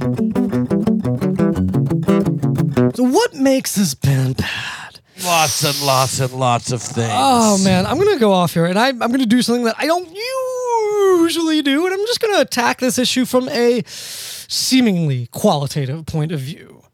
So when you're a songwriter, the quality of your writing comes down to the quality of your thought. When you're a writer, the quality of your writing comes down to the quality of your thoughts. Your thoughts are reflections and indications of who you are and what you're capable of. And I'd also like to just add in there just really quickly, in your ability to then articulate those thoughts, the quality of that level of ability. These are the things that define a writer as a good writer. Right. Well, just to be clear, you mean the quality of one's like ability to think and put that thought on paper rather than the actual quality of their thoughts. Exactly, yeah. But anyway, Scanlon has bad thoughts all around. He has a history of addiction and alcoholism, which that alone is not that does not make him a bad person. No, for sure not. Right, exactly. I want to be clear about that. But what makes him a bad person is, regardless of those issues, he has hurt other people. He has abused women. Yeah, well, that definitely makes him bad. Definitely does. And he has been arrested for domestic abuse. That's real, okay? Yeah. And who knows what wasn't reported. This has happened more than once for him. Something else that has happened more than once, DUIs. Multiple DUIs, sometimes just days apart. He could have killed countless people, including himself. He's very lucky, but let's be clear, that's not a high or drunken lapse in judgment. Maybe once. Maybe twice. Beyond that, and Scanlon has way beyond that, and again, days apart. That is fatally selfish and wrong behavior. It is bad. To make that choice over and over again is bad. There is something questionable about your moral fiber and your decision making there. Yeah, there's no question about that. I just to bring it, down even further and make this a serious moment, I think it's a good place to say here. There's definitely resources, lots of resources, at least in the USA, for people who have experienced abuse or are going Yes, through absolutely. a tough time with addiction. So reach out if you need it. Not trying to be all PSA here, but I feel like it's just worth mentioning. No, thank you for that, Jerry. I appreciate that. Yeah. But so what we just went over was one type of bad thought, right? He's a bad dude in that he has bad thoughts when he's like, I'm just going to keep fucking DUIing it. But then when it comes to his songs and his opportunity to reflect on those bad things in a good way with quality thoughts and quality articulation and quality introspection, that's not there. When he has the opportunity to be a better person and discuss his sobriety and his troubles, Wes blames all of his troubles on other people. In a disgusting and vile Kerrang article published October 24th, 2019 by Misha Perlman details Wes Scantlon's incessant blaming and lack of accountability.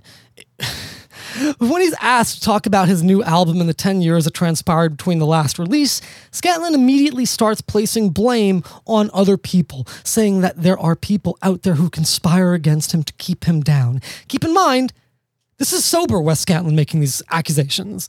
And when Perlman asks him, who are these people and why do they want to do this to you? Scantlon replies, he dodges the question and then eventually replies, it really boils down to basically one cliched catchphrase. Hell hath no fury. Oh man. There's no way This guy's it's terrible, over dude. with this guy too. There's gonna be It's going to come back. It's going to come back. There's gonna be more with this guy. So check it out, folks. This is what if you don't know the saying, and I hope you don't, because the saying is "Hell hath no fury like a woman scorned." It's a bit of. I'm not here to unpack that statement, its problems, but whatever, and how it's used in history. But how it's being used here, folks. His litany of problems is, according to Wes Scantlin, his litany of problems can be boiled down to women and their unparalleled scorn that hell can't even compete with. Wes Scantlin says it was all other people's faults, primarily women, presumably his ex-wife. That's it. His 14 some odd arrests, including DUIs and domestic abuse, and destroying his neighbor's property, and bringing BB guns into airports, and making and affixing a fake bomb to his car. Yeah, hell hath no fury like a woman scorned. Sure, dude. Sure. Yeah, well, that's fucking wild. I'm fucking mad now too. Just That's holy crazy. shit, Wes Scantlin. Like, fuck you, dude, man. Yeah. Not since Sonny Sandoval, man, but fuck you right where you breathe, man. Fuck you. The buzzsaw, dude. And of course, in interviews, when he's asked how he got sober, he won't even take credit. But he just, say some bullshit like it's lots of hard work and focus. No, he gives credit for his sobriety to God. So let's go over this. It's everyone else's fault that he is such a troubled past, and it's God's doing that has led him to sobriety. Oh yeah, I love that help from God. We really see this thread through fucking assholes much, we man. cover in this show. Too much. It's like, oh God. Exactly right. Oh God. Oh, Right. God, okay. yay. Moving on. Well, That explains that. I know, folks, this is all, I'm just getting so ad hominem right now, and I'm just attacking the man, but this is the point that I'm trying to bring home. Wes Scantlin lacks accountability in every fucking way. You need accountability to be a great fucking writer. You cannot be a selfish, despicable person and be a great writer unless you also then have the clarity to accurately portray that character, or portray that character and that experience in a compelling way that teaches the person who's not that how to understand that person. And I argue if you can do that, then you're not actually the genuine article of a fucking bad person who lacks accountability. Wes Scantlin lacks accountability in every fucking way. Wes Scantlin is stupid and bad. He lacks introspection and brutal honesty when it comes to himself. He lacks empathy and awareness when it comes to other people. Writ large, Wes Scantlin lacks fucking understanding. He has such serious and terminal issues understanding himself and other people. Just how could he have any hope of being a good songwriter? Totally. What kind of great lyrical content can you get from a guy like that? Once again, as we'll talk about, the song's greatness, just like our last episode, has nothing to do with the lyrical content. But beyond all this, Scantlin is also a bad fucking singer. This becomes more and more clear the older he gets and the weaker his voice gets. There are no two ways around this one. Listen, you may very well enjoy his voice, and that's fine. But Scantlin is a very bad singer. From a technical standpoint, he has tension in his throat whenever he sings. It is not effortless for him. That is a hallmark of bad technique, the lack of effort. You do not want effort in singing. I mean, you want to sing, you want to work and sing and put your heart into it, but you don't want there to be tension and forced effort in producing a noise, because that means you're hurting yourself.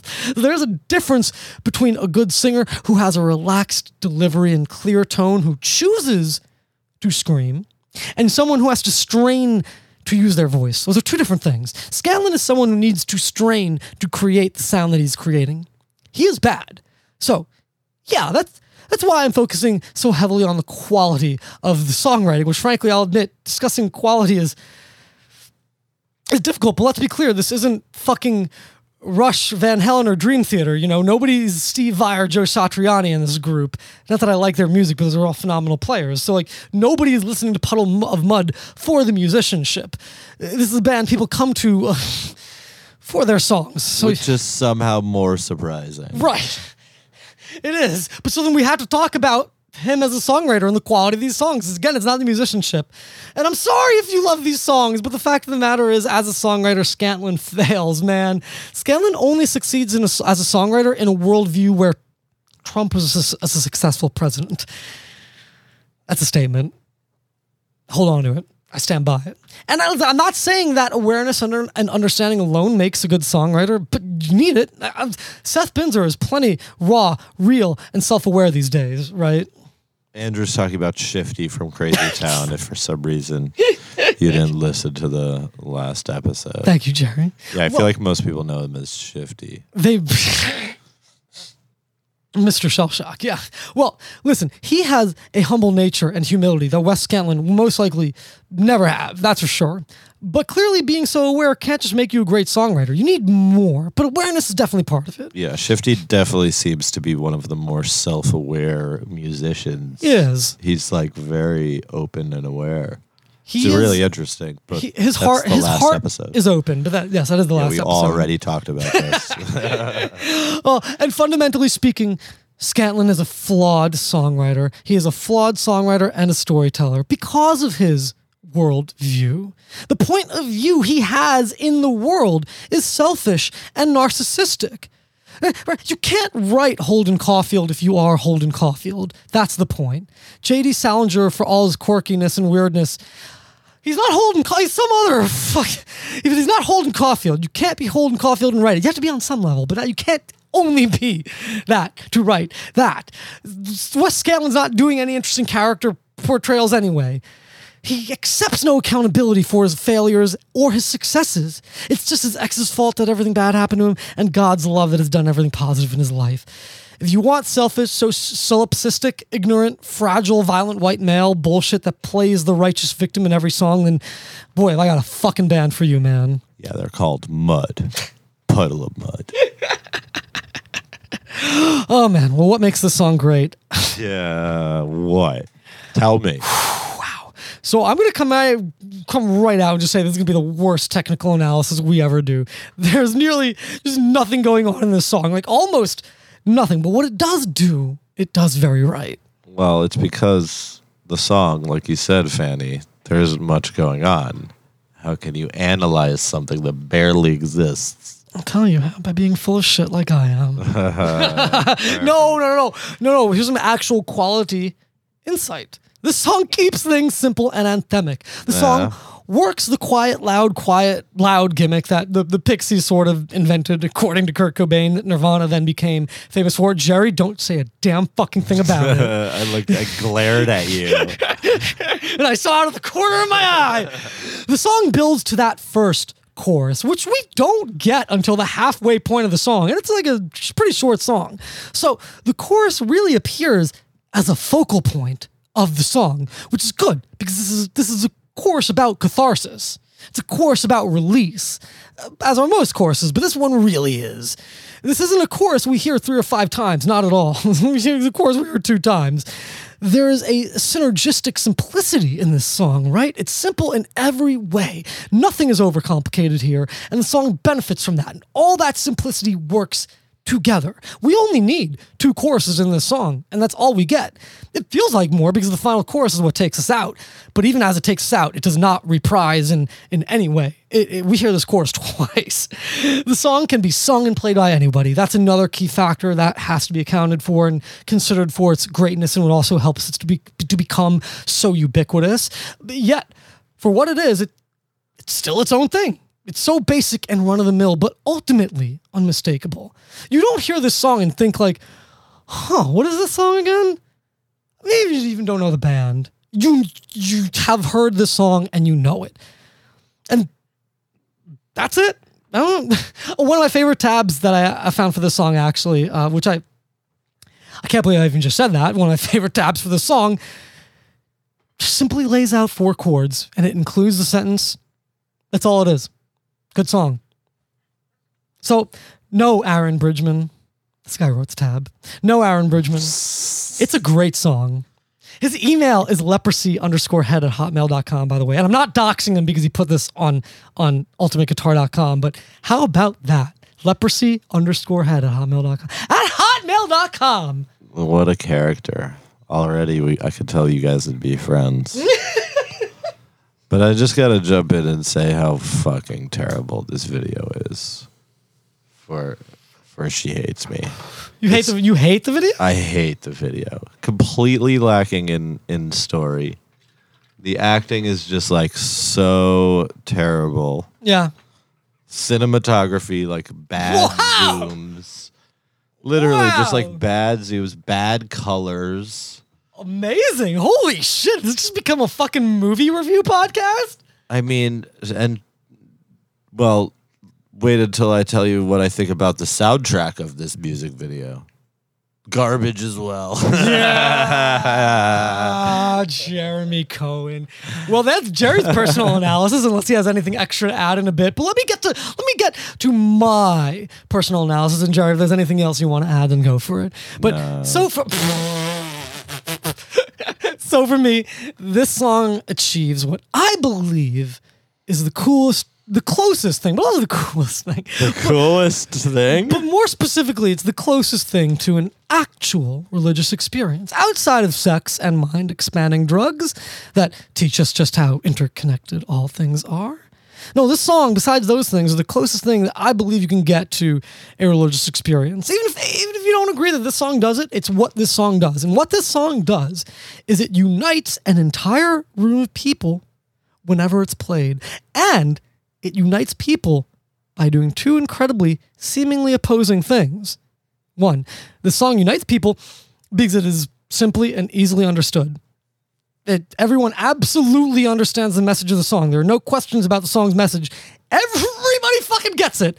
But at the same time, number two, the song unites people because additionally to that, everyone who hears it has their own unique experiences to draw from, leading to a totally unique understanding of the song and therefore having a very personal relationship with it. And perhaps that's actually the essence of a universal statement. Perhaps something is universal when it is both understood exactly the same by everyone and yet experienced uniquely by everyone. This song is also compelling because it unifies and thrills people not through a message like "don't worry, be happy," but through a profoundly negative realization and acceptance that someone out there hates you, someone whom you presumably loved, and someone who presumably loved you. That's the actual poetry of the song. The implicit statement of the song is, well, this is a fact. The song's message is essentially about cathartic acceptance over your failure. This song can be rightly criticized for falling into the woman bad trope that so many songs do. It has lyrics that definitely push into that. Lines that I will address. Lines like, "She took all I ever had," "No sign of guilt," "Not feeling bad, no," and "She tore my feelings like I had none." Yeah, that's all definitely just woman bad shit. But here's the thing. It's popular to call a guy like Wes Scantlin out for that. But logic has to cut both ways, man. And if Puddle of Mud and She Hates Me is being put under the magnifying glass, then I have an entire Rolling Stones discography worth of misogyny and machismo to sell you, buddy. I got basically every 2000s emo song for you to look at, too. This is not a song being able to be unfortunately boiled down to woman bad. This is not an isolated issue to Puddle of Mud. Yeah, there's terabytes and terabytes of this. Absolutely. So, you know what, buddy, writing for some blog, if you're going to criticize Scantlin and Puddle of Mud for it, look at some of your favorite artists too there, pal. But you know what? You know what, folks at home? As a pansexual man, I can tell you, let's talk about what you can experience in the song. Put any fucking pronoun in there, and the song works, because the implicit message of the song is, welp, damn, I fucked up, and this person hates me. Any explicit message is just throwing your arms up in the air, in some devil-may-care style way, and just saying, fuck it, they fucking hate me. Word up, they fucking hate me. Cool. And you know what? Take some ownership. You gotta have fun with it. Take some ownership of it and just have fun with it when someone hates you, And I will say the one actual redeeming value this song has, which if this were done and handled by better writers, so much more could have been done with this. But it has the lyric, I tried too hard. And that's the lyric that comes before she tore my feelings like I had none. That lyric is compelling to me. Now, if we actually had good songwriters take the song and expound on that I tried too hard, and that is the genesis for the fallout and the end of our romance, which this song is now about, could have had a very compelling story, and I don't think the greatness of this song would be debatable. Because again, then we would get an exploration of that self-awareness. Yes, it would still be a song with a chorus about she, they, he hates me, whatever, and you saying that other person fucking hates me and fuck all whatever, but there would still then be that introspection of, I tried too hard. What did I do to lead to this? But of course that wouldn't happen because Wes Scantlin and Jimmy Allen wrote the song. Jimmy Allen, I don't know you, I have no beef, but you predominantly wrote this song, so I don't know, man. But yeah, that one line of I tried too hard always stuck with me and gave this song for me a shred of depth to go along with the boneheaded anthemic catharsis that to me is also valuable and worth noting. And that's it. Jerry, do you have anything else you want to personally say about this band, or are you...